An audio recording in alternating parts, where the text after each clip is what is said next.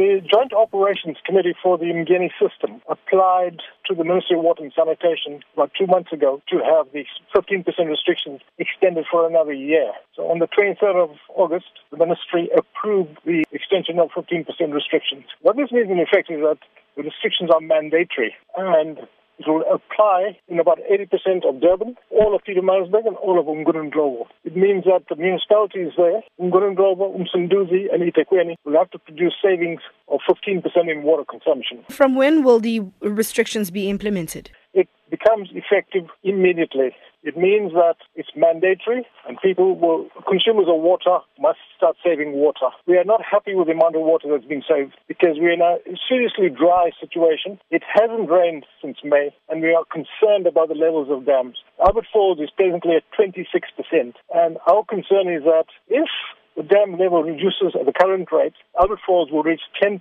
by December, and that is scary. We are worried. We're trying to prevent that situation occurring. We also understand that there are quite a few areas that won't be affected. Which are those areas? The areas not affected by restrictions are in the north of Durban, areas that are supplied by the Hazelmere water treatment plant, because the level of Hazelmere is presently quite strong. Hazelmere Dam is roughly in the region about 102% presently. And the middle South Coast areas are not affected by water restrictions because the three dams there, Mzinto, Nongwane, and E.J. Smith, are presently in the region about 100% each.